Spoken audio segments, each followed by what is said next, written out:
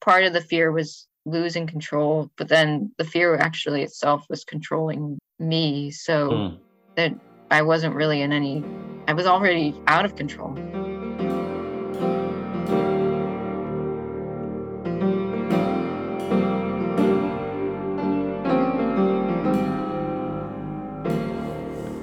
Hello, Internet. You are listening to Changed My Mind with Luke T. Harrington. This is my show where I talk to people who have changed their minds about big, important things.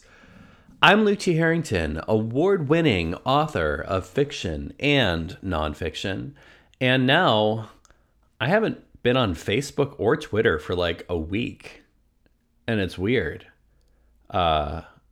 I don't know if you're allowed to do that. I don't know. I told myself I was taking a 1-day break from social media, and that turned into a week pretty fast. I got to the second day, and I was like, man, being off social media is great.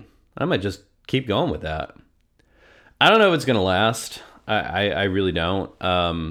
Because if you're a content creator, you sort of have to be on social media because it's like the best / only way to promote your work. So I don't know how that's all going to shake out. But man, I am off that drug and I am feeling great.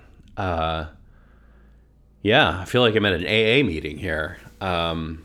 It's been 1 week since I took a sip from the old Twitter feed, and man, it feels great. I'm actually working on a piece on that for my Substack, my blog / newsletter. It'll probably be up by the time that this episode's live. We'll see. But yeah, you should go check it out. It's luketharrington.substack.com, and that is fast becoming like my only presence on the internet, especially now that I'm like not really on social media either. So if you like me and like hearing from me, I would really appreciate it if you would go there and sign up to receive that newsletter in your email inbox. It's about once a month. Yeah. And it's free also. And everyone who signs up gets a free e-copy of both my books. So yeah, that's luketharrington.substack.com. Check it out. Anyway, for this episode, in a shameless display of both pay-for-play and nepotism, I had on my producer and little sister, Tamar Harrington. Now, I had her on because she pitched an idea for an episode to me that was really fascinating. Because for a lot of years, she was diagnosed with tocophobia, which, if you're unfamiliar, is kind of the irrational fear of pregnancy and childbirth. She was just horrified by the idea of being pregnant, by the idea of giving birth. And as of January, is a proud new mom. So obviously, there was quite a mind change that happened there. I guess I should add that the pregnancy and the child were deliberately conceived. So yeah, it's a pretty fascinating story, really. I'll go ahead and let my sister introduce herself, and I will see you on the other side.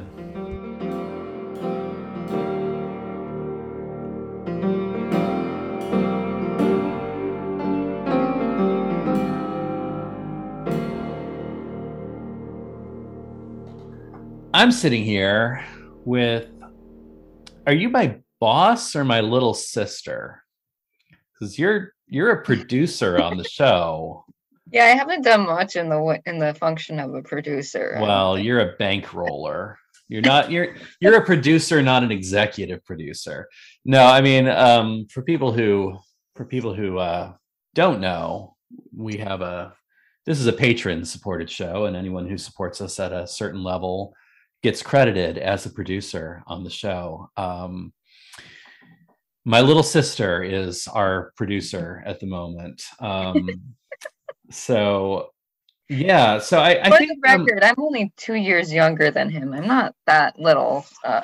Well, I mean, when we were like 4 and 2, that seemed like a lot, but now that we're like 37 and 35, you weigh about half what I weigh, so you're pretty little. I can't really argue with that. But I think what people really want to know is, how did you become a guest on my show? Did you buy your way on, or is this just nepotism? Uh, um, uh, I think I just asked you if you'd like to talk to me about something I changed my mind about, and you said yes. I, Yeah, as I listeners, guess if it's nepotism, then only you can say that. Or if I bought my way on, only you can say it. listeners will know my younger sister is literally minded to a fault, which makes her a lot of fun to poke and prod with silly questions, because she always takes them seriously. No, Tamar, who is she's been a good friend of mine for a while, but a while ago she pitched an idea for a show to me, and I said, you know what, that is a good idea for the show. I don't care if people accuse me of nepotism. I'm going to have you on. Interestingly, despite being the closest relation to me I've ever had on the show, which is, there's not a lot of competition for that, you are the longest distance call I've ever had on the show. Yeah. I've done a few international shows before, mainly with people in Canada and the UK. But here we are, 15 hours apart. I'm talking to someone in South Korea. Yeah. So you are living in tomorrow. Can you tell listeners, what is the future like? I'm sure they want to know. I mean, I don't actually like what the future is about the same as where you're living in the past, I think. Of course, the real joke here is that, this episode won't go live for probably a couple of months. So yeah, it's the past regardless. But yeah, as we record this, I think Russian tanks are still rolling into the Ukraine. So hopefully the future is a little brighter. We'll see, I guess. Let you guys know in a couple of months when you're listening to this. Not look good there, for sure. Gosh, I don't know why I brought that up. But yeah, so aside from being a podcast producer and a sister to the stars, do you want to tell people what it is you do there in South Korea, in Seoul? Well, my main reason for being here is my husband is Korean, and I moved here about seven years ago now. It's, I think on Wednesday was the 7-year anniversary of my arrival in South Korea for living here. I had visited here a couple times before, but yeah, my husband Hyungu and I, we met in college. He was a foreign exchange student at my college in the US, and then we were kind of long distance friends slash significant others for like 6 years, and then decided to finally, I mean, we had been talking about getting married for a while, but I also felt like I just kind of couldn't really get to that point without at least spending a little bit more time in the same geographic location. So I moved here in 2015, took a job with what they call a hagwon here, which is like a non-school school. So I was teaching English, and then we got married in about a year later in 2016. And I just have not left here since. You're still teaching, right? At the moment, I am not employed. Got it. Let's see. So during the past year, I got pregnant about a year ago, after finishing a little bit less than a year ago, after finishing a 1-year contract with a company that did not renew the contract. And then I was trying to find a job for a while, got pregnant, couldn't really find a job during my first trimester. And then I was like, let's just forget it, because any job I take now, I'm going to have to explain to them, I'm probably going to take maternity leave before the contract finishes and all of that. So So I took a couple of short-term teaching contracts with a company that just arranges those for various people who need them. And yeah, so during the past year, I've been a part-time English teacher. Before that, I was an editor of ESL textbooks. But yeah, mostly there's not a lot of jobs available for people in Korea who are not totally fluent in Korean. I can speak enough to have a conversation. I'm not like a Korean person at all, and when it comes to the language or understanding how the culture in companies works and that kind of thing. So mostly I have been teaching ESL and doing editing jobs while I've been here. All right, well, why don't we get into it? The episode you pitched to me, which I thought was potentially a really interesting conversation, was that you are formerly a diagnosed takaphobe. I don't know how to diagnosed with takophobia, which for listeners who don't know is essentially the fear of pregnancy and childbirth. But now here you are. I have been pronouncing it tokophobia. I don't know if maybe some people do pronounce it takophobia, but it doesn't really matter. Okay. Yeah. I mean, takophobia is probably the fear of Tex-Mex cuisine, I'm guessing. Anyway, so you were formerly diagnosed with takophobia, fear of pregnancy and childbirth, and yet here you are, many years later, a new mother. And I have a new nephew. Obviously, he's adorable. I'm a fan. I'm glad he came into the world. So yeah, good on you for doing that. Let's talk about. Well, I mean, let's talk about the sort of change you underwent, because I'm really interested in this, because typically when you hear about a phobia, when you hear about phobia is defined as an irrational fear, a lot of times people work their whole lives to try to live with it because they know they can't get over it. But right. Here we are. So why don't we start at the beginning? When did you, I guess, when did you realize that you had takophobia? Why don't we start there? And maybe I should say that I don't know if there really is a extremely clinically specific way to diagnose somebody with takophobia or takophobia. Yeah, I mean, diagnosing psychological conditions is kind of an inherently subjective thing, right? Yeah. I guess I would say I didn't really think about it a lot in those terms until like I was thinking about getting married. Because I think I always had a strong sense of fear and disgust around pregnancy and childbirth from the time that I was a kid. But I also really just didn't have much interest in having children. So it wasn't really an issue for me. And I also, wasn't having sex, which, makes it hard to have children, at least the biological way. When you were a kid, you weren't having sex. That's probably good. Well, I didn't have sex until I got married at 29. So that's like kind of, maybe that's not really, but I guess like I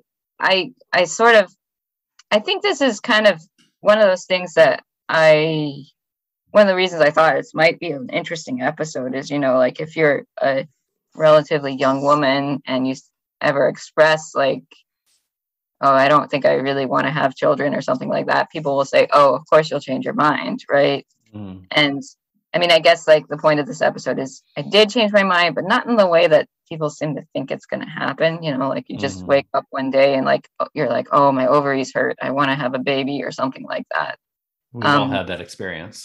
I'm not saying that everybody does, but like, I mean, it seems like people assume some age or some relationship status or something like that, it will just magically change. And Sure. for me, it didn't, and I had to put in a lot of work actually to try to help myself Yeah. change, be open to it. Okay, well, why don't we start at the beginning though? Because I mean, you said even when you were a kid, you had kind of a disgust toward the idea of pregnancy, of childbirth. And I hear that and I go, I mean, sure, like the human body's gross. We've all got Yeah. one. They all do gross stuff all day long. And pregnancy, childbirth is no exception to that. Like everything about pregnancy and childbirth is gross, sure, but it's also not like an outlier, right? Like I mean, we all poop, right? We we all fart. I mean, if you're female, you menstruating once a month, like you got all sorts of gross stuff going on with your body. Like what's Right. uniquely And gross I would about say pregnancy and childbirth? well, I would say it wasn't so much the grossness per se. Mhm. Like I, personally, I don't have the same, remotely the same feelings about like pooping or menstruation I mean, I or hope even like, not, because you got to poop every day. yeah, no, but I mean, like, I guess like, and I don't know if I don't know if what I experienced as a kid or a teenager was unique or anything like that, when was unusual or anything like that. But what I do remember is like, um, I think the first time I really thought about pregnancy in any concrete terms, and I might be wrong, maybe I don't remember something from earlier, but um, I remember being at a pro-life rally with you guys and mom and Mhm. dad, and I think I was probably maybe 8, 9, 10, somewhere in there, and um, there was a speaker there, and I think it was a Walk for Life. I think if you remember going to those when we were kids. Mhm. But the speaker was like a former nurse.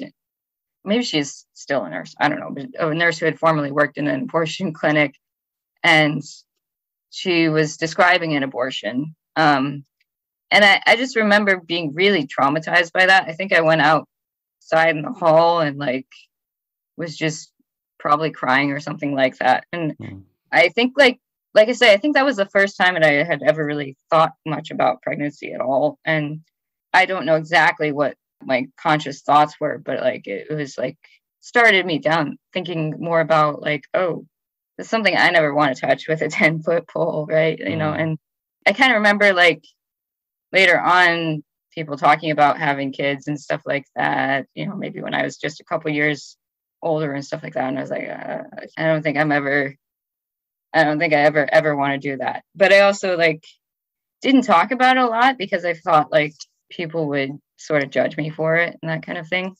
Things can be gross and not strike somebody as frightening or Mhm.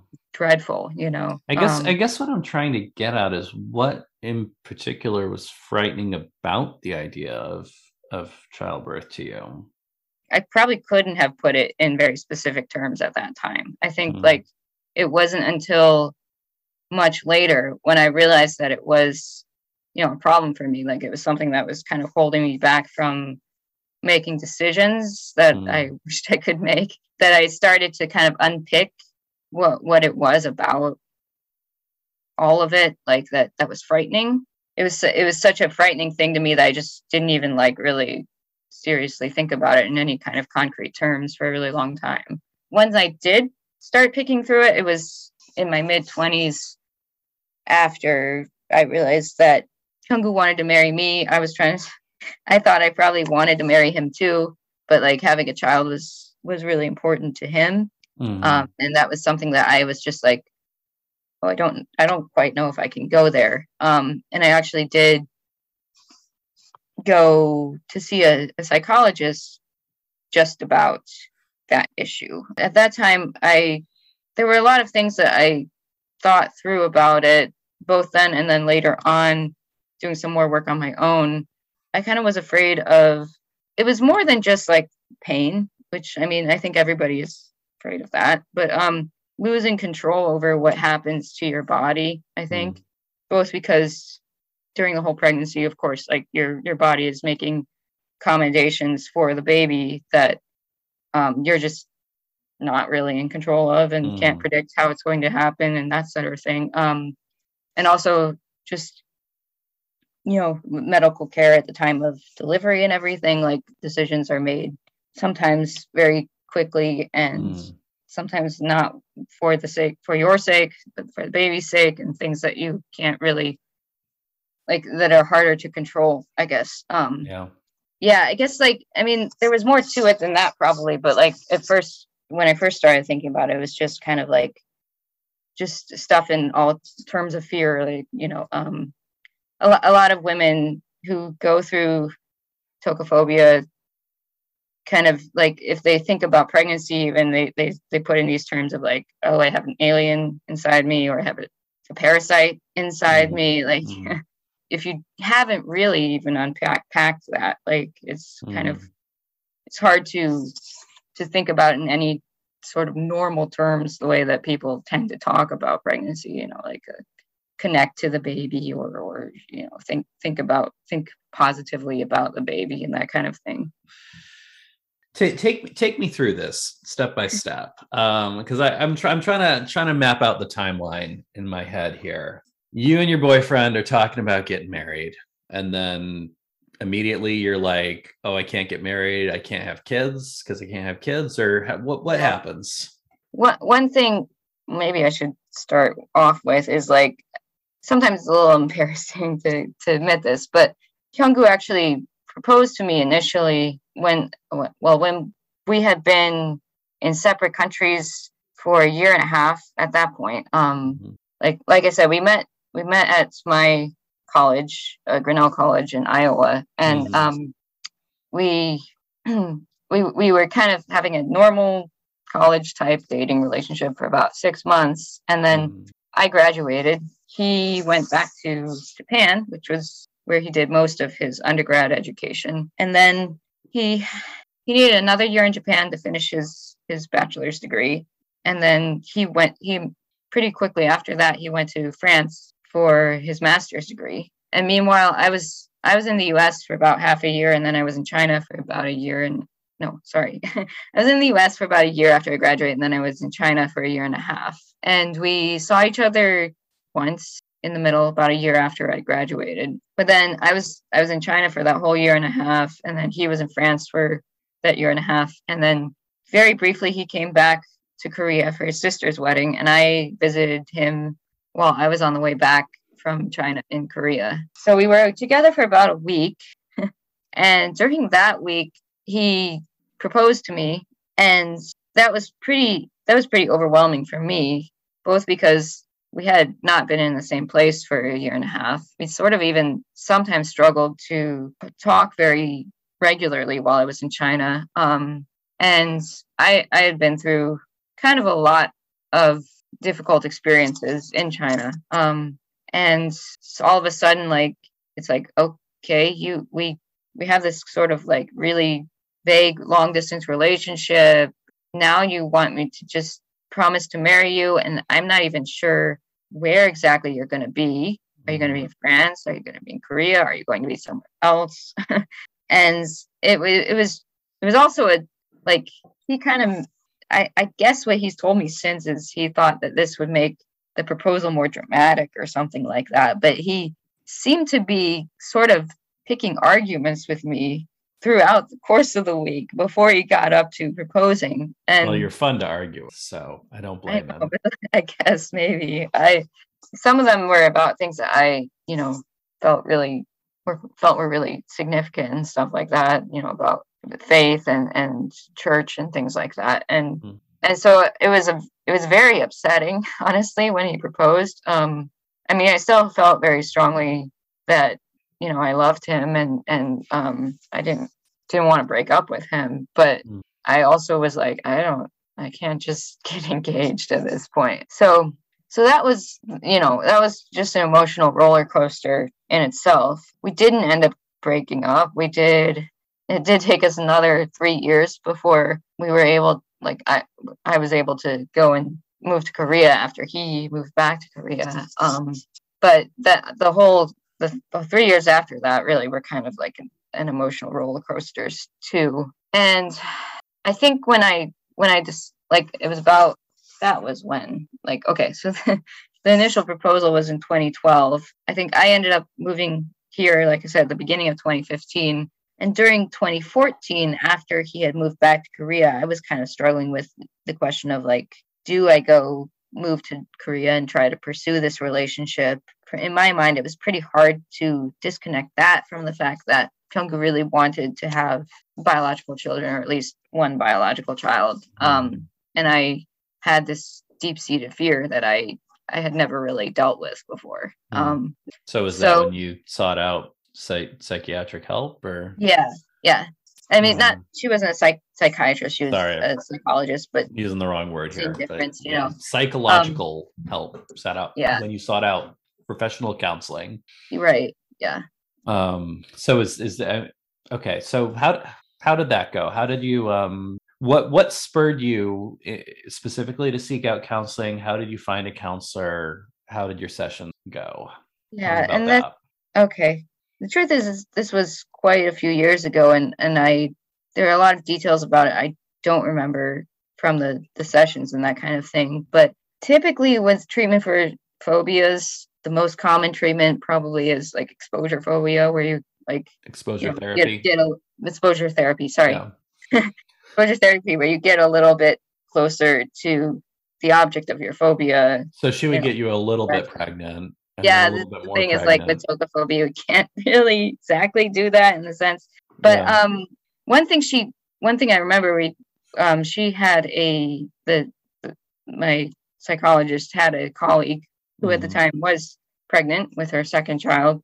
And so there was one time when I talked to her colleague for a while about like the experience of pregnancy and how she handled her deliveries and that kind of thing. And I think that was helpful. I think I don't remember specifically my psychologist telling me to do this, but one thing that I was doing a lot at the time that I, was seeing her was trying to read experiences, like birth stories from women who had more, positive experiences of being pregnant and giving birth, and kind of thinking about what they had done to, the decisions they had made around their pregnancies and deliveries and that kind of thing.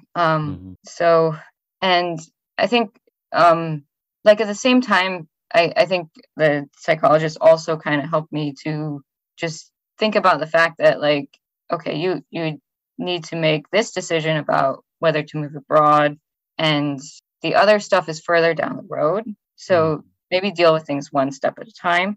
As much as your mind will, and as much as your mind seems to want to leap ahead to the big humps, try to deal with the little humps first. And so I guess, like, I kind of did try to do that more.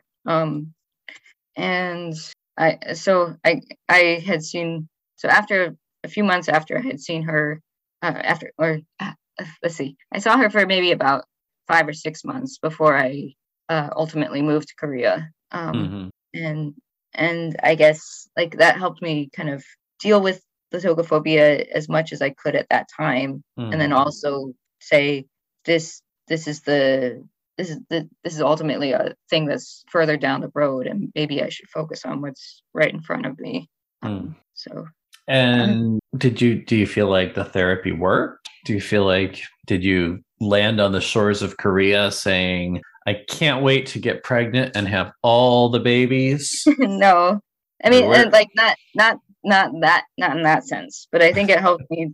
It did help me, like, kind of blunt the fear, and like realize that there were things that I could do to address it when that came up. And then later on, after we were married, I also kind of did some work on myself, just specifically thinking about, like, what what I was specifically afraid of, and kind of trying to address those particular thoughts of like,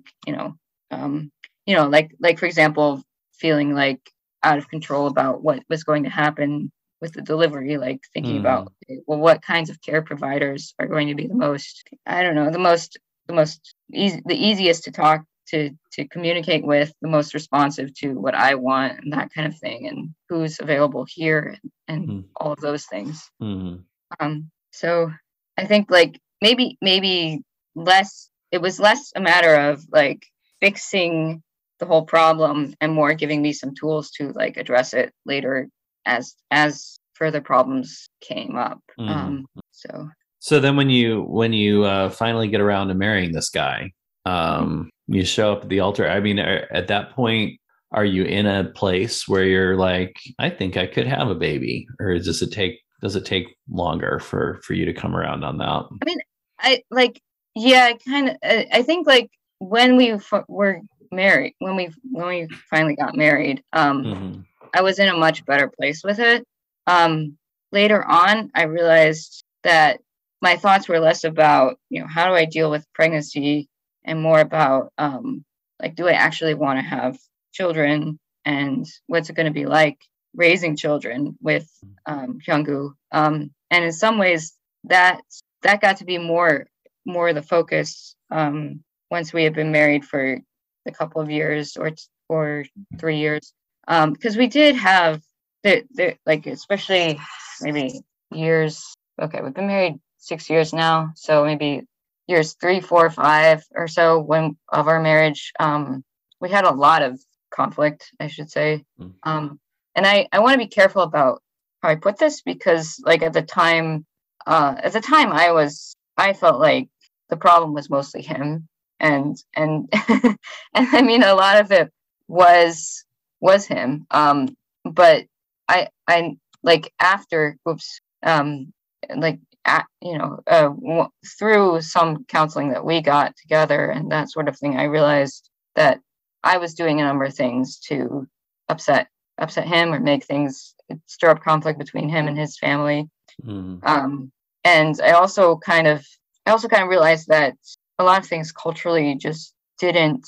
We were coming from different cultural perspectives with the words that each of us was using, and it like, so that all of that, bearing all of that in mind, I think like there were a couple years there when it just felt like he would get really, really angry at me, and I felt like it was at me, and it wasn't always at me, maybe, but a lot of time he would just get really, really angry, and sometimes yell and scream at me, and even just like coldly insult me sometimes for things that I just felt like were not that big of a deal, and it was kind of shocking, at least like the first year of our marriage, because when before we were married, I always felt like he was just a really, really calm, steady person, and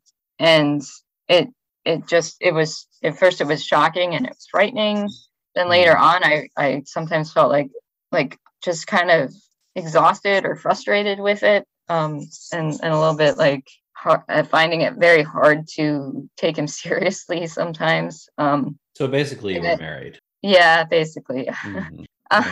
I mean, I don't know if like I'm sure like everybody goes through something like this to some degree. But at the same time, it was like, I don't know if I can see bringing a kid into this family, because my husband acts like a kid so much of it from my perspective. And I was like, is he going to yell and scream at the kid the way he yells and screams at me? Is he going to, just put on these crazy displays of just extreme anger? And is the kid going to think that's the way that people should behave?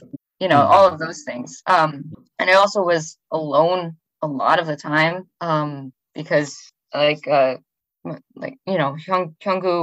is a very hard worker, and Korea is a very hardworking, demanding country to work in. And it's changed a lot with COVID, because he's working from home more these days. But there probably like for maybe those 3 years or so, he was often, at the office maybe 60 hours a week, like frequently. And so I was thinking, like, am I just gonna be basically at home with the kid by myself all the time?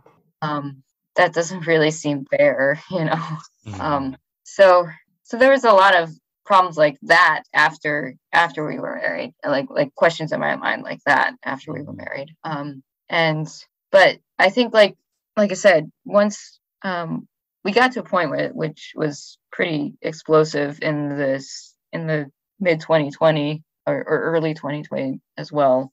And finally like it was bad enough that he was willing to see a counselor about it. We went through a couple different counselors at first who weren't much help, but we eventually found someone who kind of understood both cultures and seemed to really want to approach things from a solid, biblical, but also like balanced perspective, like taking into account both of our perspectives. And I think from that point, both I was able to recognize some of the things that I was doing that made life harder for him, especially with like his family and things like that. And he also, I think, got much better at controlling his temper. And like I said, I think what's happened with COVID, with a lot of people working from home, including Kyung-gu a lot of the time, has also been helpful because we were able to spend more time together. So I think like once we had been seeing a counselor for a while, I started to feel a lot less stressed out about it in general. And we sort of started loosely trying or like not trying, not preventing. When was it? Like the fall of 2020, I guess. And let's make a plague baby. Make a what? Plague baby? Make a plague baby. Oh, a plague baby. Okay. Yeah. Yeah, but so I mean, like I was, and it was never like, for me at least, it was never like, oh yeah, I want to be pregnant right now or anything like that. But like it was much more of a, okay, I think I could handle this now. And I also could see like once we stopped like needing to discuss preventing, really, like Hyung-gu just seemed to like be a lot more relaxed and a lot happier. And that made me, feel happier and more relaxed. So anyway. Yeah. Okay. Well, two things I wanna ask. Two things I want to poke at here, and I'm trying to decide which direction I want to go first. Yeah. Why don't we? I mean, tell me about your pregnancy. Tell me about giving birth. I mean, what was that like? Was it as horrible as you feared? Was it the best thing that ever happened to you? Tell me about that. Yeah, I mean, and I think like I was kind of, I don't know if I was really surprised, but I was a little bit like pleased with how normal I felt. Like after getting pregnant, I didn't feel like panicked or anything. Let's see. So I think, like I said, we were kind of like not doing much to prevent pregnancy the fall of 2021. And then kind of during that winter, we were sort of like actively trying, but I also was like having issues with like, I went through a cycle that was about 100 days long, and it's like, why am I not ovulating? I don't know. But like, I think like once I stopped working because my job had just, ended, the contract was over and I hadn't found another job. I got a lot more sleep, and then I was healthier just generally. And then basically the next cycle I was like, oh, I'm pregnant. So yeah, I think I got a positive test at the beginning of May last year, and I was not surprised that I was pregnant. And I also wasn't like super happy, but I wasn't like super scared either. So I felt pretty good about just not feeling terrified. Hello, thank you so much for listening to Changed My Mind. I will get right back to that conversation you were just listening to. But before we do that, I want to talk real quick about the Patreon. We are a listener supported show. The donations are what keep the lights on. They help me pay my editor and my executive producer. And they are what keep this sort of thoughtful conversation online for listeners to hear. If you go to patreon.com/changemymind, that's patreon.com/changemymind, you can support the show for as little as $1 a month. Once you start supporting at $3 or more, benefits start kicking in. You'll get early access to episodes, and if you support at $5 or more, you will become a producer for the show, which basically means that I'm going to shout you out at the end of every episode. And also, you can come to our strategy meetings on Zoom every month if you want. You don't have to talk if you don't want to. You can just be a fly on the wall and see how the magic happens. Or see how the sausage is made, as the case may be. So if you like this show and you like what I'm doing, please consider going online to patreon.com/changemymind and becoming a supporter. Thanks again to all our listeners and supporters. I really appreciate you, and I will flip you right back over to that conversation you were just listening to. I think most people would say probably that I had a pretty easy pregnancy. I really didn't have much in the way of physical issues. A little bit of nausea, a little bit here and there in the first trimester, but nothing like people seem to complain about all the time. Mm-hmm. And I sprained my ankle in the very middle of the pregnancy, pretty much like 20 weeks. Yeah. So that was, that could have happened, obviously, if I wasn't pregnant. I felt like worse when you're pregnant, though, right? Yeah. You have extra weight to carry, and your feet are already swelling. But at 20 weeks, like I really wasn't heavy. I think maybe depending on how I dressed, people might have been like, "Oh, she looks a little chubby," or "Oh, something like that." But like, I really wasn't even obviously pregnant. And I don't think my ankles were swelling. Obviously, after I sprained my ankle, that one swelled up a lot. Yeah, but no, it was more like, oh, okay. I think I obviously can't keep jogging, and I can't keep doing the same exercises I was doing. So I had to slow down with regard to that. But yeah, it kind of definitely slowed me down. But it wasn't that like I was like mostly. Okay, the pregnancy is taking care of itself, so I'll just focus on getting my ankle back in shape. So yeah, that was probably, I don't know.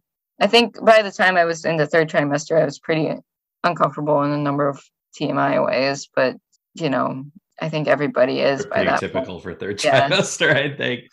But tell me about giving birth. Obviously that's an experience I will never have. I have no idea what it's like. But I do wonder, particularly what it's like for someone who spent such a large chunk of her life scared of it. Like, what was that like? Yeah. Well, let's see. Maybe I should go into how I was preparing, first of all. So in Korea, there are epidurals, but a lot of birth centers and hospitals, the epidurals are variable, tend to be short lasting things. They don't tend to, there are some hospitals, I guess, where they do, but in most places they don't put you on a continual drip of medication. Mm-hmm. It's like one shot in the back, and it lasts for as long as it does, and some people it might last a couple of hours. Some people it might be a little bit longer or shorter.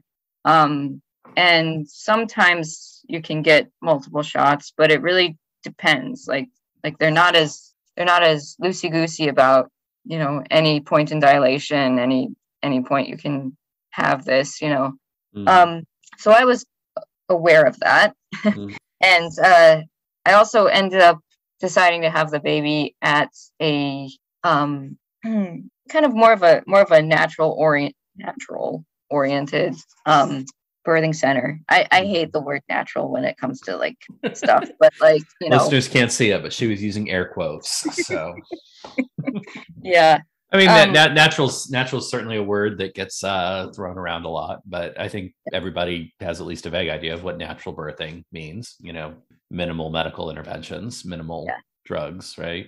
Yeah, and I mean, like this place does offer that kind of short-term epidural.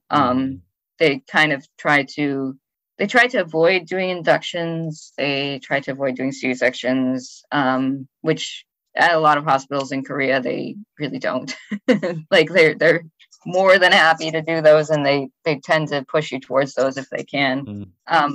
And so, I mean, that's one of the reasons that I chose to have the baby there, because I really didn't want an induction or a C-section, and unless like it was medically necessary. And then I also just felt a lot more comfortable with the staff there than most of the other places that I had visited. And so anyway, but so like, I guess I felt strongly about trying to prepare well, trying to have, you know, options for non-medical pain relief, because I didn't know how good the medical pain relief is going to be. So non-medical pain relief means what? What does that mean? Well, in my case, like I prepared using a self-hypnosis program called Hypnobabies. Interesting. Which, yeah. I really want to know if that works. Did that work? Well, yeah, it did not work very well, in my opinion. Did you end up clucking like a chicken instead or something? No. Because that would have been cool. So hypnosis is really, it's not stage hypnosis like I think you're trying to refer to. That was just a joke. I know. But I mean, like there are these techniques called hypnoanesthesia or medical hypnoanalgesia, which can sort of train your mind to experience painful sensations as less painful or even totally neutral sometimes. And like for me, I was doing a home study program because there's just, I mean, like I'm in a foreign country, obviously, you know, there's not a lot here in terms of like hypnotherapists who are fluent in, I mean, maybe there are some hypnotherapists who are fluent in English, but I wouldn't know where to find them, and that sort of thing.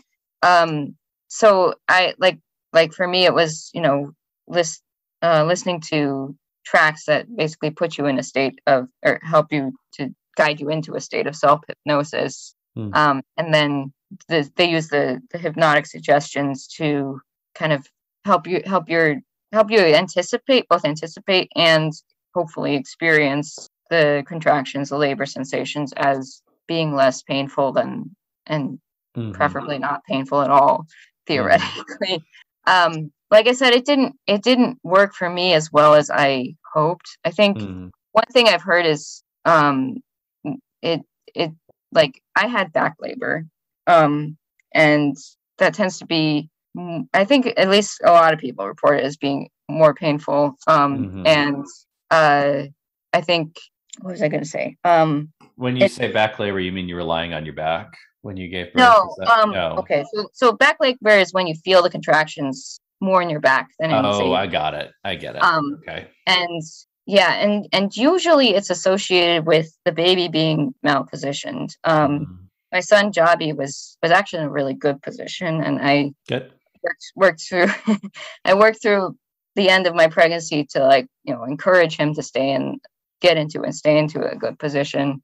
But what I didn't realize was my cervix was pointed posterior, and I, like, my OB told me that after he was born. And so I guess, like, what happened was my contractions had to push my cervix forward, and so that it was, like, aligned better with the uterus and the birth canal. So it took a lot of time for a lot of contractions just to do that. And then I felt those contractions more in my back than in like the front. And the back pain was pretty bad. Like, it was like, you know, kind of like a burning sensation in my back with, like, each contraction.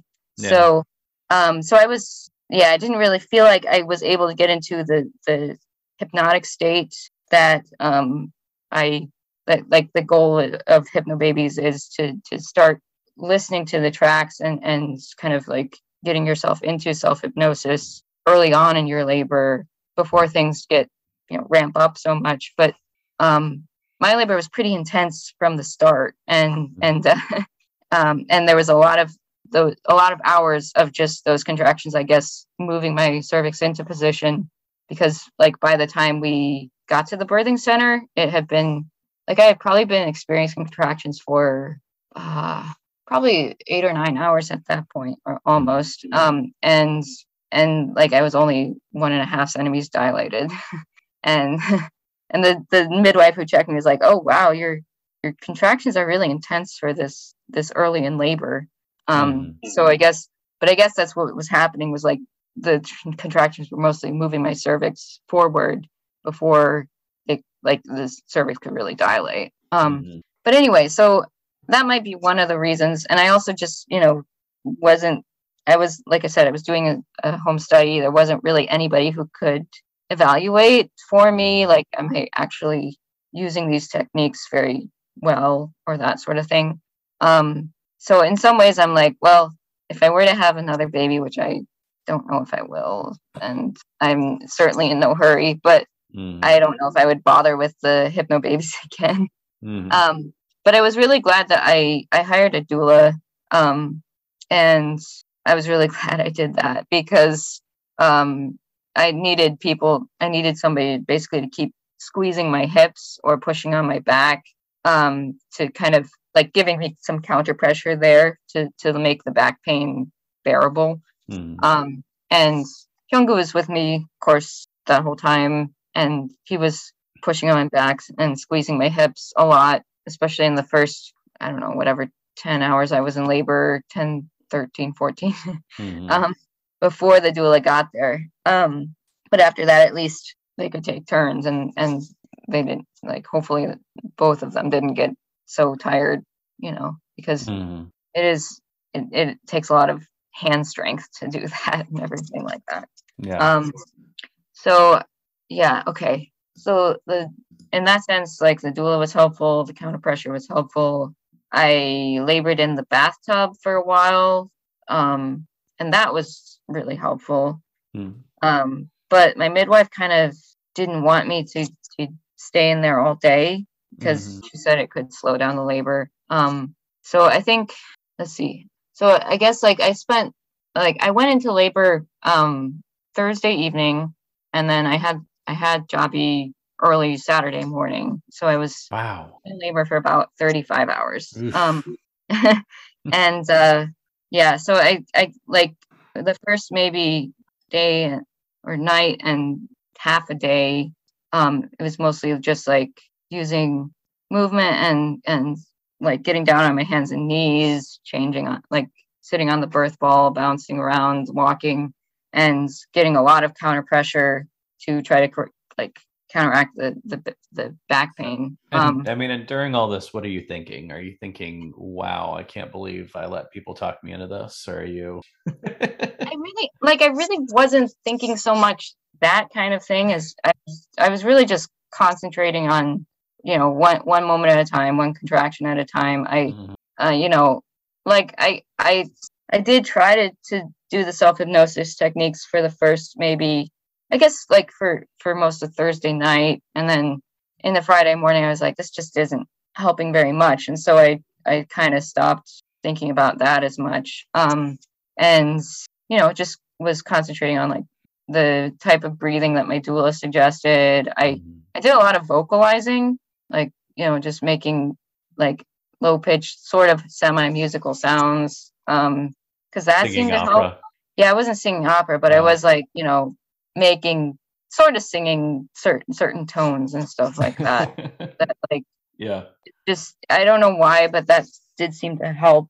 If nothing else, it gave me something to focus on. And then let's see. So I spent like probably a few hours. I don't know how long. I sort of lost track of time after a certain point. And but on Friday I spent like maybe 2 or 3 hours in the tub.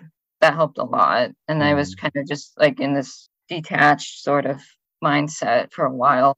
But when I got out of the tub, it felt a lot more intense. And I think I think I was checked by my midwife, and she told me I was like 7 or 8 centimeters dilated. And then I was like, okay, good. Things are moving along. But then I labored on for another couple of hours outside the tub, just, bouncing on the birth ball and getting my hips squeezed and stuff like that. And at the end of those couple of hours, she checked me again and said I really wasn't any more dilated than before. And that was really discouraging. Yeah. So at that point, I was like, I don't know if I can keep doing this and without any, rest and still be able to push the baby out when it's finally time for that, So I asked for an epidural, and took a while to get that because my OB had to approve it, and then they need to give me the IV fluids. Mm-hmm. And so I think I got an epidural around 1 a.m, maybe on Saturday, maybe a little bit before that, but and then I kind of just fell asleep because I was numb enough to do that. Sure. But the epidural lasted about an hour, and then I woke up and was feeling some more contractions and kind of feeling like, oh, I need to push. And everybody's sort of surprised that it only lasted an hour. Like Kyungwoo had gone to sleep, and my doula had gone to sleep, and the rest of the staff had all kind of like gone away, except there was one nurse in the hall. But everybody was sort of thinking, oh, it'll probably be 2 or 3 hours before it's showtime, But yeah, I woke up and at first I was like, okay, I just need to push and this should be over soon. But I was pushing for about 2 hours after that, and yeah, it took a really long time. And I think for the first hour or so of pushing, I still felt like I was pretty well in control, like I was, coping and that sort of thing. But I think I got to the point where, I ended up on my back on the bed after pushing in a few more upright positions because my son Jabi's heart rate was kind of not real reassuring at that point. And they had me on an oxygen mask for a while. And anyway, that they told me like I needed to get my pelvis open by having my legs spread apart, because that was the only way they were going to get him out, or we were going to get him out fast enough. And so I needed to be on my back on the bed, which hurt worse, but I was like, well, what can I do, And at one point I was just so delirious that I was like thinking, I'm not even sure there's actually a baby in there, like I was like, I just, never be sure, right? Yeah. Well, like, it was just like, they kept telling me like, oh, he's going to come out after the next push or two, next push or two. And it was never the case. And I was just like, there's just got to be something else in there that just is misshapen too much to like come out. And that go back to what you were saying about having an alien inside you. Well, I was thinking more in terms of a tumor or something, but like, I had lost all connection. Like, I pretty much lost all connection some to hours reality, of labor. Who wouldn't? So, no judgment here. Yeah. So anyway, but finally, I asked to have an episiotomy because I was just like, I think like he was almost crowning, but not quite. Yeah. And that was the only thing I could really think of to ask for. Like I had tried, I was so delirious. I was starting to ask for like a C-section, a vacuum assist. They were like, just keep pushing. And I was like, I just don't have any more energy. Something's got to give here. So I was like, if my perineum gives, maybe my strength will hold out long enough to let it. But yeah, so they cut up an episiotomy. That was one of those things that I was like kind of really scared of having for some reason. But it really wasn't that big of a deal, They numbed me, they cut me. He came out in the next couple of pushes, I think. And then it wasn't fun with it. Well, they were stitching me up, but after that, it only bothered me for a few days, so Yeah. I'm looking back, I'm like, I'm not sure why I was so scared about having an episiotomy. Well, yeah, I mean, Yeah. my wife, Julia, you've probably heard this story on her first. She Yeah. probably should have had an episiotomy because they basically just ended up having to rip the baby out of her. And, Yeah. she tore in 7 different directions and needed like 40 some stitches. So episiotomy probably would have been the right choice. Yeah. But so it's probably good you did that. So then you have your baby, right? Then there's this baby in your arms, and you're thinking, man, what a mistake, right? Well, I mean, no, but I love how the answer is no, but such a well, to be honest, like, initially I just wasn't able to feel much of anything. Oh, for sure. Emotionally, For sure. like I was just like, okay, there really was a baby in there when they who put knew, it on my right? stomach. Like, and I was like, I'm glad that's over, and but otherwise, like, emotionally, I was just kind of really pretty numb at that point. Like, I remember Hyungu crying when he came out, and I was apparently Hyungu claims that I told him to stop crying or something like that. I don't remember. I mean, that sounds like something you would say, even when you're totally sober. I believe it, though. I believe it. Yeah. So, did you just pass out for the rest of the day, or no? I mean, we had to move from that room to the next floor up. Sure. It's for recovery floor. But they put me in a wheelchair, I guess. And it took a while, actually, because I think after he was born, I think they were concerned about my hemoglobin level, so they needed to give me another different IV. Mm-hmm. I think that's what happened. So after I had to wait until that was all done, and then like get into the wheelchair and go upstairs. And after that, I can't remember if I guess I got some sleep, but like, they at this birthing center, they really try to keep the babies and the moms together, and the dads, assuming the dad's there, which usually they are. And so, like, it wasn't like the baby was taken to the nursery. We were still taking care of the baby the whole time, pretty much, that we were there. And except for, like, I think the two nights after I had the baby, 2 nights after I gave birth, one of the nurses came and took him away for a few hours because he was just wanting to be on my breast, like, nonstop, basically. And my milk still hadn't really come in yet. He was just getting colostrum. So he was not happy. And we were getting absolutely no sleep. So I think the nurse at that point took him for about 3 hours. And I don't know what she did, because supposedly they don't have formula there. But when she brought him back to me in the morning, like, like at 7 or 8 a.m. as opposed to like 3 a.m., he seemed really calm and happy. And I was like, okay, well, you must have something magic, or must know how to do some magic. Something. But yeah, I mean, like, I still probably didn't get a full night's sleep from. I mean, even now I'm still getting up once or twice during the night. But I mean, like, I didn't even get several hours of sleep together, maybe from the time I went into labor until the time we left the birthing center. So I think, like, it seemed like the whole time we were in the birthing center, maybe Javi would sleep for like an hour at a time, and then need to be changed or fed, or both.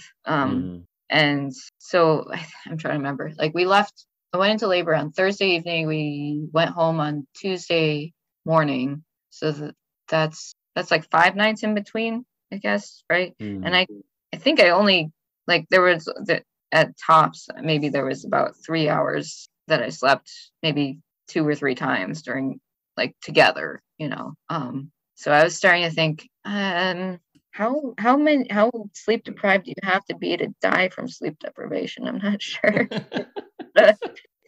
Probably probably a bit more than you were, seeing as you're still Yes. alive. Yeah.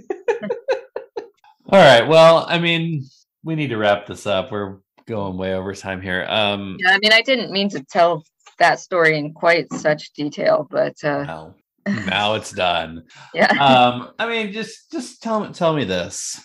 Motherhood, thumbs up, thumbs down. How is it? Well, I mean, like, I think it's right now. I feel like we're adjusting well. I Good. mean, our mom is still here, and she's a big help, of course. So I don't know how things will be when she leaves at the end of March. But She's the least cumbersome house guest by far. I always feel bad when she's at our place because she insists on doing everything, and I'm just like, well, now I have nothing to do. What do I do with all this time? I don't know, and then I just feel guilty. well, No, but I mean, this is the show is called Change My Mind. Yeah. You pitched the episode. Do you feel like you've really changed your mind, or do you just feel like you got nudged down certain paths and now here you are with this baby in your arms? well, I mean, like both. I don't know. Both. I think like I appreciate that because you say like stuff how pregnancy freaked you out in part because you don't have control over your body, right. And I hear that and I'm like, well, nobody really has control over their bodies, like, right? Like, we never know what our bodies are going to do to us. I mean, you could be fine one day, you wake up with cancer the next, like, right. And obviously, I mean, that is true. Yeah. I think, so. I mean, in a sense, we're all nudged down certain paths just by, I mean, not only by our bodies, but partly by our bodies, right? Like I mean, I don't know. I didn't mean to interrupt. What were you going to say? I don't know. I guess like that's true. And I mean, like, I think the thing about a phobia is it is largely irrational, right? Yeah. Like, to some extent, that's the definition, right? Mhm. Like I think there's lots of rational reasons, obviously, to be afraid of pregnancy, Mhm. but at the same time, there's a point where it kind of crosses to to sort of the fear that controls your life, I guess, is what a phobia is, maybe to like have certain inclinations, or at least want to make decisions that like could lead to certain things, and a person without the phobia could deal with those, even if they're difficult, maybe. But if you have the phobia, it's like that controls you, I guess. Which maybe that's an interesting point. Like, part of the fear was losing control, but then the fear actually itself was controlling me, so that I wasn't really I was already out of control. That's actually really deep. That gets into some deep questions about free will and whether it exists.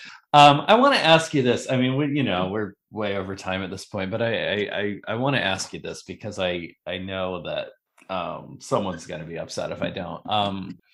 I feel like there's a certain type of person who would hear this story and read it as profoundly anti-feminist, I guess, right? Like, you start as this strong, independent woman who don't need no man and don't need to have no babies. I don't think I saw myself that way. Well, I mean, I'm not saying you did. I'm saying that that's one way to read the story, right? Okay. That I mean, one way to read the story is that you're not interested in having kids, but you end up doing what your man tells you to please him, and so coming. I don't know. You know what I mean? I mean, I don't know if it's a fair question. I just want to hear what you have to say about it. Like, if pretend I'm like a angry second wave feminist type sitting here, and I'm like, why are you letting your man push you around and force you to have kids? Like, what would you say to? I don't really feel like he forced me to have kids. Okay. I mean, like, certainly he was much more, let's say, eager to be a parent than I was. And maybe even now that's true. but but like it's been really neat for me to see him with Javi and see, how much he loves being a father. And and I love Javi too. I think it's going to take a while before I'm like this. I'm probably never going to be like the super ushy gushy. Oh, motherhood is like all about what I'm all about person. Yeah. Probably never going to be that. But Well, I do there's love nothing my saying son. there's nothing saying you have to, Yeah. But I I do mean, love my son, and I think like as he gets to grow up a little bit and can understand things and have conversations and stuff like that, I think we'll have hopefully a real fulfilling relationship and that kind of thing. And I just I feel like I enjoy Hyungu, like watching Hyungu as a father. And I don't know. I mean, I don't. If I lose my feminist card or this card I never had, I don't know if I care very much about that. But did I ever have a feminist card? I don't really think I did. I'm not sure that's a thing. So yeah. But I mean, like I definitely did get. I mean, I did head into pregnancy more because my husband wanted a child than because I really desperately wanted a child. But I also feel like there's plenty of cases where it goes the other way too, and I mean, yeah, like it's not sure it's harder on the woman to be pregnant and give birth, but at the same time, it's not like men are. You can blame it on a man that he was born without a uterus, I guess, like.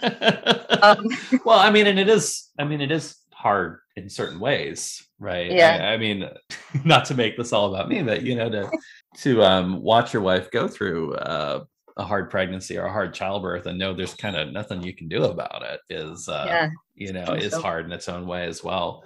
Yeah, and I wouldn't say there was nothing that he could do about it. Well, there's relatively little you can do about it, right? Yeah, knowing that you can't take the pain on yourself or whatever, No. But I mean, definitely like during the first day or so I was in labor, like he was there pushing on my hips and pushing on my back and helping me change positions and all of that stuff. And I don't know, I felt like we were kind of working as a team along with our doula when she got there. And that was one thing that I was like, I'm kind of glad I did it this way, partly because of that, because I just felt like I was, first of all, I was really impressed with how much he seemed to know about like the like counter pressure and positioning and stuff like that, because I didn't really think he was preparing for it in those ways. And I hadn't really, I hadn't really tried to educate him or anything. Like, we did take a prenatal class that was about, medical interventions to expect in Korean facilities and how to take care of babies and stuff like that. But I didn't feel like it included much of that. And I guess he was just, reading about it on his own, watching YouTube videos, stuff like that. So anyway, I just wanted to say he obviously couldn't do the actual labor part himself, but he really did try to support me once we were in it, That's good. It's really good. Yeah. All right. Well, let me ask you this. Aside from your new beliefs or your new viewpoint itself, what would you say you learned from the experience of changing your mind? Well, I think maybe I learned that it's possible to change your mind or your emotions around something. Like it's possible to recognize that you have certain problematic emotions and then to systematically try to deal with them and release them and move on with your life, I guess. And that's a pretty valuable thing to be able to do, I guess. Yeah, that's good. All right. Well, I have 3 final questions I ask all my guests. Try to poke and prod them, turn them into philosophers for a second or two. Because ultimately, the goal of this show is to answer all of mankind's deepest questions, which I'm close. So how do we know truth? How do we know ourselves? First of all, Tamer, what is identity? Does everyone have an identity? How do you know your identity? What do you think? Yeah. I guess what I wrote when I was like kind of trying to come up with answers to the various questions on on your script thing. Is I think identity is kind of like the role that people assume in the world, or whether it's like imposed on them or chosen by them or a combination thereof. And I guess like in that sense, maybe identity is based on your relationship with other people more than anything. Like I think it's pretty hard and pretty weird to try to establish an identity for yourself without thinking about relationship to other people. You know, I'm whatever. I'm an employee. I'm a employer. I'm a wife. I'm a husband.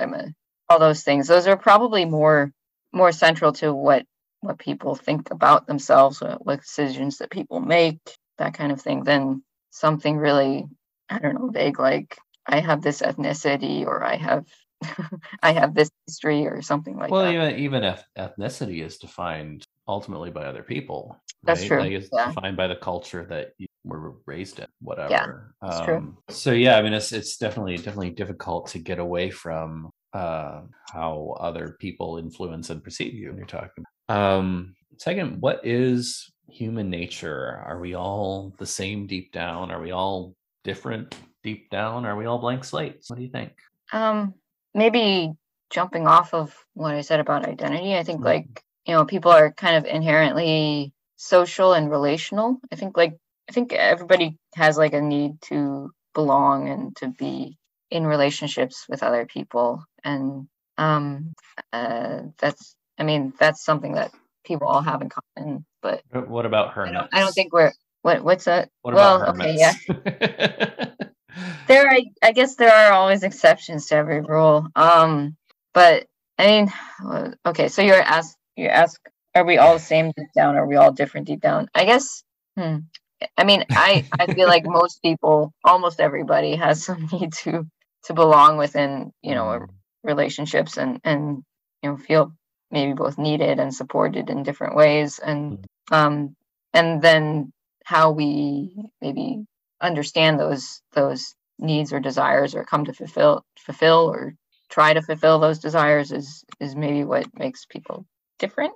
I don't know. What do you think of that answer? Is that I mean, I think the needed and supported thing gets at something at least a little bit profound for me, because it's like nobody wants to only have their needs met, and nobody wants to only meet other people, right? You need both of those in tension or in concert together. And I don't know if maybe just because it's like 10:30 at night here and I'm loopy, but that seems real. I don't know. I mean, it's afternoon over there, so you can tell me if it's deep in the afternoon. Finally, Tamar, what is truth? How do you know truth, and how do you know when you found truth? Yeah. So I kept sort of thinking like about the way that other people have answered these questions, I think, and I kept thinking like, am I going to be able to say anything new or interesting or different? And and I was like, probably not. I guess, I don't know. One thing, I think that the guy you had on who was like the title was like from evangelical to ex-evangelical or something like that. Was it Calvin somebody? Calvin Moore. Yeah. Calvin Moore. Okay. He says something about like truth is what corresponds to reality, which seems like pretty straightforward and simple. Sort of just kicks the can down the road, because then you have to answer what's reality. What's reality, right? But the reality is although there are different perspectives on reality, I think there is one that is actually absolutely true. But I guess like I was thinking more about truth, right? And like telling truth. Trying to remember, I can't remember when this was, but like there was a sermon at my church some months ago when like the topic was like telling the truth or being truthful. And I think, sometimes when it comes to telling the truth, you also have to think about like, is bringing attention to a certain reality beneficial for people, or is it not? Like one thing that came up in this sermon was about the the Hebrew midwives in Egypt in Exodus 1, lying about the Hebrew women don't need us to help them give birth because they wanted to protect the baby boys from being killed, right? And so, sometimes there are times when like telling the truth is not helpful or not beneficial for people, in the sense of like drawing attention to this particular fact might not be. So like, I guess truth is also, what is loving and what is good for people, maybe. But yeah, of course, that's like even harder to determine than what is real. All right. I don't know if that really answers the question or not. It's not the worst answer I've gotten on this show, so we'll leave it there. Yeah. Tamar Harrington, it has been such a pleasure finally getting to talk to you. Thank you so much for taking time out of your very busy schedule to come on this program. I typically ask anyone if they have anything to plug before we sign off. Do you have anything you'd like to plug? No, not really. No, not really. I am not on Twitter. I do not have a blog anymore. I don't know. I'm pretty not self-promoting. And maybe I need to be more self-promoting sometimes, because I clearly am not very good at keeping and keeping jobs. So, but I'm afraid I don't really have anything prepared to plug. Okay. Would you recommend pregnancy and childbirth to our listeners? Well, one of the questions, right, is are you evangelistic about? Oh, that's right. Yeah, we views or something like skipped that. over that. Are you? And no, I'm not evangelistic about getting pregnant. I really think I think that, like, especially for a woman, like, having children is such a personal decision. And like, obviously when people previously tried to urge me to do it, I got pretty annoyed. And yeah. But I mean, I think like I might be a little bit evangelistic about, like, you need to deal with your fears and try to release your fears around whatever it is that you're trying to do. I think there's a woman in my church who she had her son about 2 weeks before mine. She was actually supposed to have him about 3 weeks after mine, but he came early. So we both, let's see, I guess she was not at my baby shower.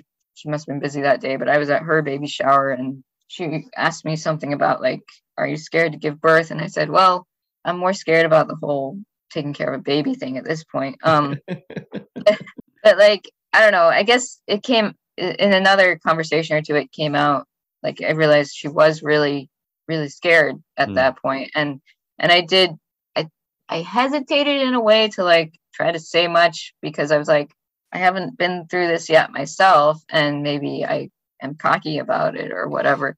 But but I kind of said to her, like, I think if the fear is really, if your mind is really focused on that, you should try to address it, to pick through it, and to make decisions that might serve you better, as far as, like, dealing with the fears if you can, and then just release whatever else you can't deal with or what you can't control, because having a lot of fear, it obviously is not pleasant to begin with, and it might also have a negative impact on your labor. So, and I don't know if she ever really did anything with that. It was basically, I think, like I said, her baby came 5 weeks early, and I think I was texting her about it as she was, like, in the hospital for preterm labor or something like that. So that probably didn't help her a lot, but I don't know. And in that sense, maybe I did get a teeny bit evangelistic at that point.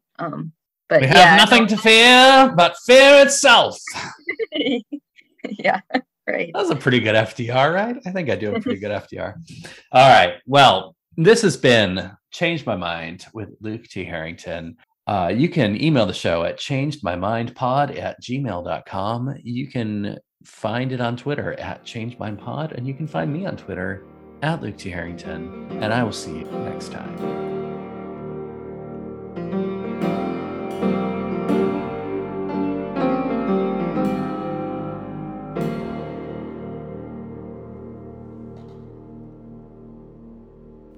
Tamar actually reached out to me after that conversation.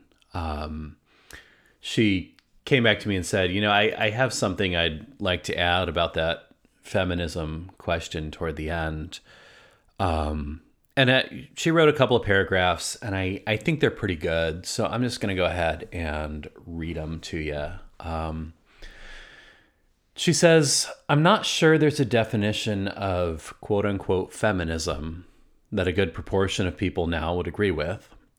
But I can only get behind feminism to the extent that it promotes mutual respect between men and women and a society that genuinely values all of women's and men's contributions. So I think if a feminist, quote unquote, accused me of just doing what my husband wants, I would try to offer an opposite example. Let's say a woman had some lifelong dream, parentheses, my husband's was becoming a father, but let's say it's a different one, for example, and her husband made certain sacrifices or worked hard to remove certain obstacles to that. Would the feminist I were talking to approve of that? Probably. So then I think I would suggest to that person that if your reaction to someone doing basically the same thing is totally opposite based on that person's sex, maybe you should reevaluate whether your kind of feminism promotes equality between men and women. Now, I guess that's what you would call a liberal feminist take.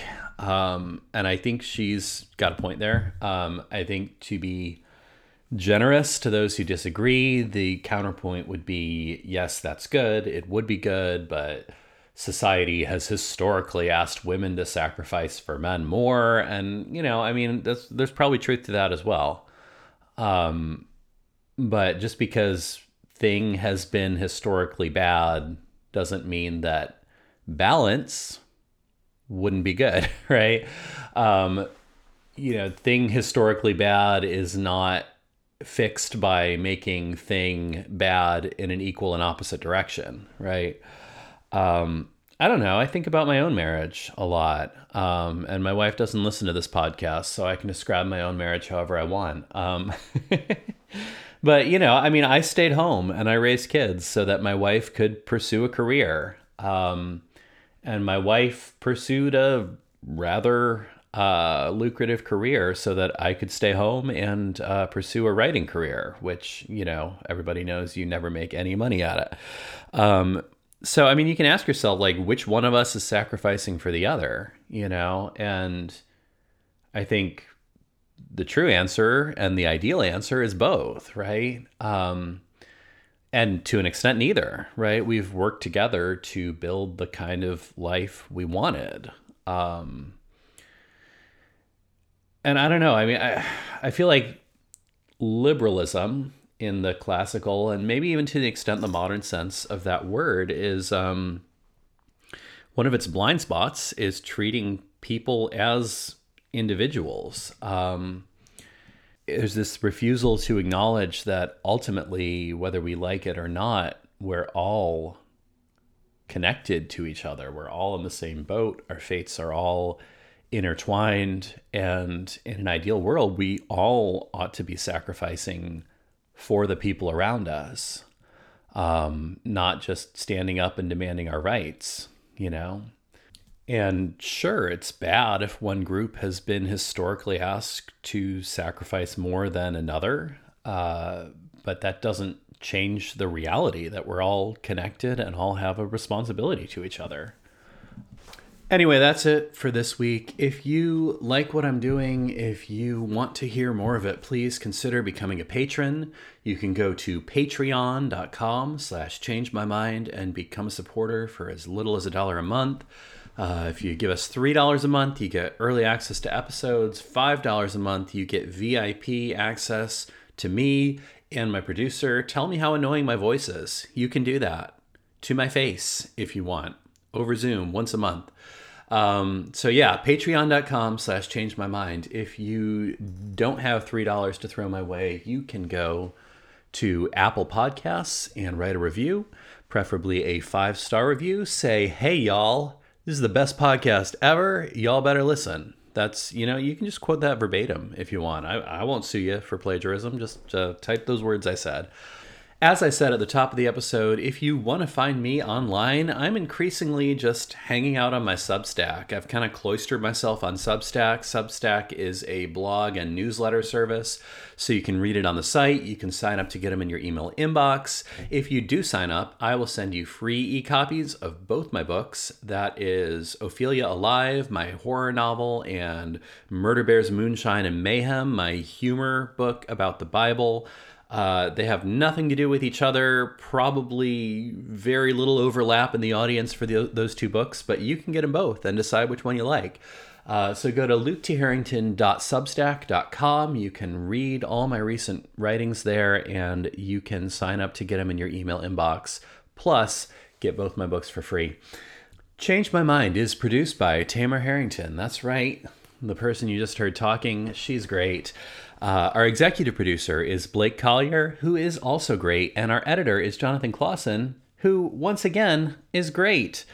We are hosted by the Raven Creek Social Club, and I'm Luke T. Harrington, and I want to thank you, yes, you personally, for listening to Change My Mind, and remind you to please don't be afraid to change your mind.